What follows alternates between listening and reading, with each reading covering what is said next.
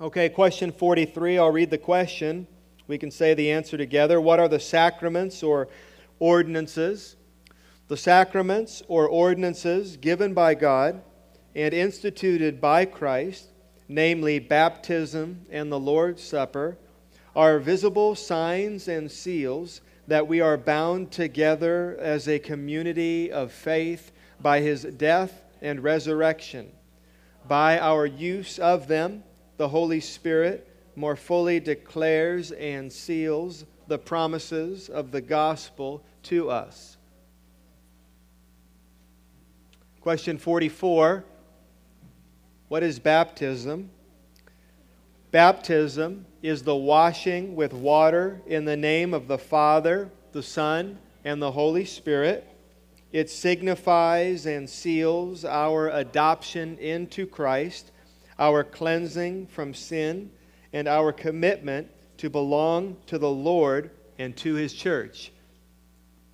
And now 45. Is baptism with water the washing away of sin itself? No. Only the blood of Christ and the renewal of the Holy Spirit can cleanse us from sin. So let's take that off now and find out if we've got any kiddos that have memorized this. None? Okay.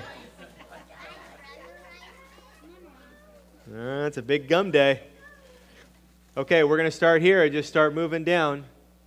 Young lady, is baptism with water the washing away of sin itself? No, only the blood of Christ cleanses us from sin. You know what, Avery? I just realized I taught you that one wrong. Yeah. Remember I was telling you it is not can cleanse, it's cleanses us? That's what I said. I know, that's what you said. But you were right. It was can cleanse. Yeah, either way you did. Good job. Okay. Evelyn, Penny, is baptism with water the washing away of sin itself? No, only the blood of Christ cleanses us. Nice job. You got broken. Okay, Colton, is baptism with water the washing away of sin itself? He was looking at the gum the whole time. Nice job. Okay, Miles, is baptism with water the washing away of sin itself? Nice job. Okay. Mason, is baptism with water the washing away of sin itself? No, only blood of Christ can cleanse us from sin. Yeah, saved Logan. Okay, Sam, is baptism with water the washing away of sin itself?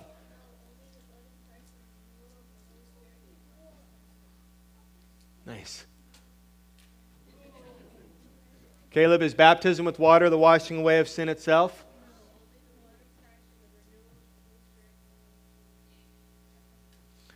Olivia, is baptism with water the washing away of sin itself?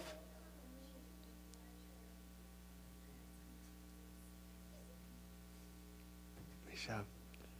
Okay, let's hear it, Hunter. Is baptism with water the washing away of sin itself? Perfect. Here we go. Like his brother. Anyone else? Reedy? All right. Is baptism with water the washing away of sin itself?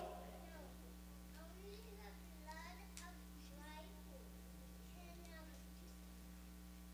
us from our sin. Nice job, buddy.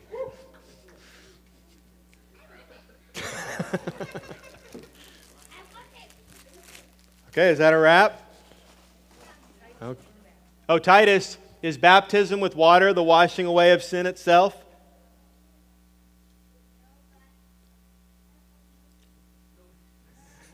No thanks. Okay. All right, Blaze, is baptism with water the washing away of sin itself? Okay. All right, let's say it together. Is baptism with water the washing away of sin itself? No. Only the blood of Christ and the renewal of the Holy Spirit can cleanse us from sin. Okay, so that was sacrament number 1.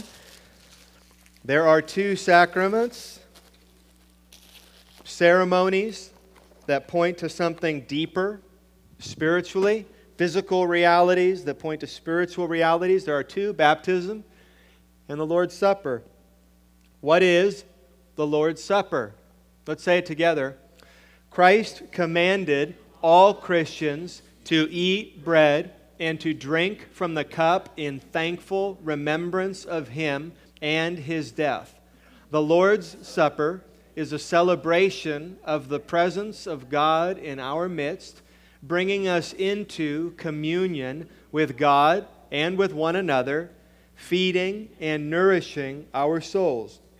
It also anticipates the day when we will eat and drink with Christ in His Father's kingdom. So let me read you two scriptures. One we read every Sunday here. That's the second one. That's Paul's words in 1 Corinthians 11. But first, here is Luke chapter 22. This was the first supper. And when the hour came, He reclined at table, that is, Jesus, and the apostles with Him. And He said to them, I have earnestly desired to eat this Passover with you before I suffer. For I tell you, I will not eat it until it is fulfilled in the kingdom of God. And He took a cup, and when He had given thanks, He said, Take this, and divide it among yourselves. For I tell you that from now on I will not drink of the fruit of the vine until the kingdom of God comes. And He took bread, and when He had given thanks, He broke it and gave it to them, saying, This is my body, which is given for you. Do this in remembrance of me. And likewise the cup after they had eaten, saying, This cup that is poured out for you is the new covenant in my blood. So that is the institution of the Lord's Supper. And then Paul says this in 1 Corinthians 11, 23 and following. For I received from the Lord what I also delivered to you, that the Lord Jesus, on the night when He was betrayed, took bread, and when He had given thanks, He broke it and said, This is my body, which is for you. Do this in remembrance of me. In the same way also He took the cup after supper, saying, This cup is the new covenant in my blood. Do this as often as you drink it in remembrance of me. For as often as you eat this bread and drink the cup, you proclaim the Lord's death until He comes.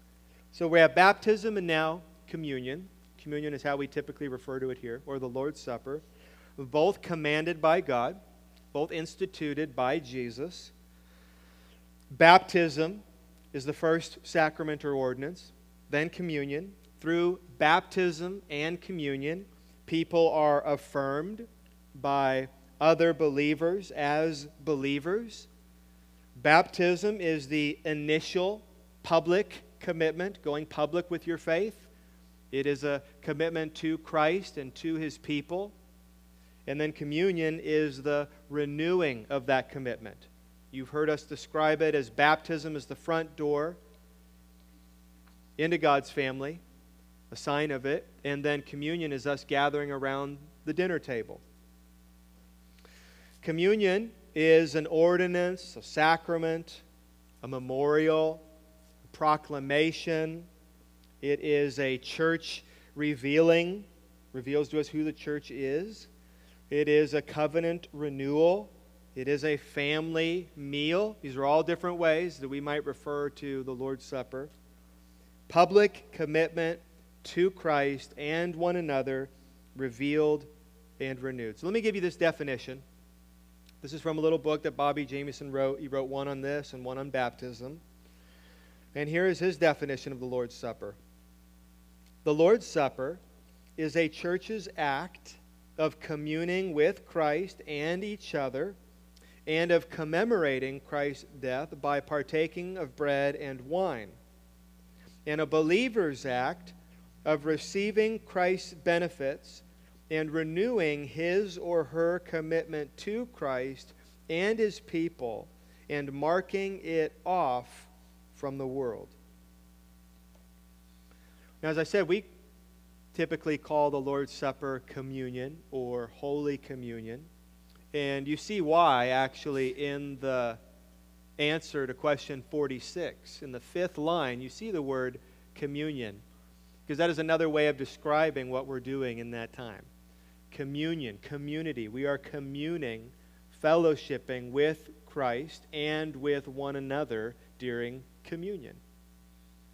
Listen to what Richard Baxter says. He gets more specific about how we are communing with God through the Lord's Supper. Oh, what unspeakable mysteries and treasures of mercy are here presented to us in a sacrament. Here we have communion with a reconciled God and are brought into His presence by the great reconciler. Here we have communion with our blessed Redeemer as crucified and glorified and offered to us as our quickening, preserving, strengthening head. Here we have communion with the Holy Ghost, applying to our souls the benefits of redemption, drawing us to the Son, and communicating light and life and strength from Him unto us, increasing and actuating His graces in us. So there he described communion with the Father, the Son, and the Holy Spirit. And also here we have communion with the body of Christ, His sanctified people, the heirs of life. So it's an ordinance. Christ commanded this. He told us how to do this, to eat bread and to drink from the cup. It is a memorial. We should be remembering what Jesus did in thankful remembrance of Him and specifically His death. The Lord's Supper is a celebration of the presence of God in our midst. So let me read to you something. This is from Ligon Duncan, and he comments on this part of the question, that when we take the Lord's Supper, that we are celebrating God's presence. So think about this. Isn't it amazing that we're invited to slide our knees up under the table of God? That is especially amazing in light of our rebellion. In Genesis 3, Satan said to Eve and to Adam, "Take and eat this fruit." You remember that? Remember that phrase, take and eat. Take and eat this fruit. They ate the fruit against God's command, and what was the result? Did it result in their satisfaction and fulfillment? No. It resulted in their being driven away from the presence of God. But at the Lord's table, the Lord Himself invites us back into His presence. When Jesus says to His disciples, what does He say? Take and eat. When He says take and eat, He reverses the words of the serpent in the garden. Derek Kidner has this wonderful line: God will taste poverty and death before take and eat become verbs of salvation. So in the garden, those ended up being terms of condemnation, separating them from God. And in the garden, Jesus would have to taste poverty and death before take and eat became a good thing, before they became verbs of salvation. So, the Lord's Supper is a celebration of the presence of God in our midst, that we can be in His presence, bringing us into communion with God and with one another, right? Christ in His body, whether it's baptism, communion, fellowship, worship. You cannot separate the head from the body. Okay? You can't have Christ and not the church. You can't have the church and not Christ. Always connected. So to be into communion with one is to be in communion with the other. Feeding and nourishing our souls. How is taking communion feeding and nourishing our souls? It's not feeding and nourishing our bodies, right? It's not a snack. If it was, it's a pretty lame snack. It's not enough, right? It's not enough. We've found kids afterwards like rifling through the communion bread here because they're hungry. Not good. We've addressed it. But this is feeding and nourishing our souls. So how does this little piece of bread and this cup, how does it nourish our souls? So again, I was helped by Ligon Duncan. The Lord's Supper is spiritual nourishment. It is a means of grace. Some of you have heard that term. A means of grace. The ways or the avenues through which God loves us and helps us and favors us, gives us His grace. There are different means of that, and this is one of them. It's one of God's appointed ways by which He builds us up and nourishes us, confirms our faith, and strengthens us for growth. And the Lord's Supper is an anticipation of the glory to come. This is this last part. It also anticipates the day when we will eat and drink with Christ in His Father's kingdom. Jesus washed His disciples' feet on the night that He was betrayed, and He served them the elements of the Lord's Supper. Interestingly, when Jesus speaks of the marriage supper of the Lamb in consummation, Luke 12:37, in glory, when the great end has come and all have acknowledged Him to be King, He says that on that day He will bid us all to recline, just like the disciples reclined on the night of the Lord's Supper, and He will gird Himself and serve us. So you have the first supper with Jesus and the apostles, and now you have us reenacting that. You have us repeating that. You have us practicing the Lord's Supper and communion every single week when we gather, and it's all looking forward to another supper, another meal, when we will be literally back at a table with Jesus, seeing Him face to face in the new heavens and the new earth. In conclusion, he writes, yes, in the Lord's Supper, we anticipate the marriage supper of the Lamb, where we will sit down with one another in glory, and our Savior will serve us again everything that we need. What a joy it is to come to the Lord's table. Okay, let's say it one more time together. This is one of those ones, big difference for kids and older, right? Question 46, what is the Lord's Supper? Say it with me. Christ commanded all Christians to eat bread and to drink from the cup in thankful remembrance of Him and His death. The Lord's Supper is a celebration of the presence of God in our midst, bringing us into communion with God and with one another, feeding and nourishing our souls. It also anticipates the day when we will eat and drink with Christ in His Father's kingdom. Let's pray. Our Father in heaven, thank You for giving us ways to remember and proclaim the gospel. We thank You for communion. And we thank You for Your perfect design, where we can, nearly with every single one of the senses that You have given us, be reminded and hopefully have our hearts ignited with love for You. We pray that would happen today.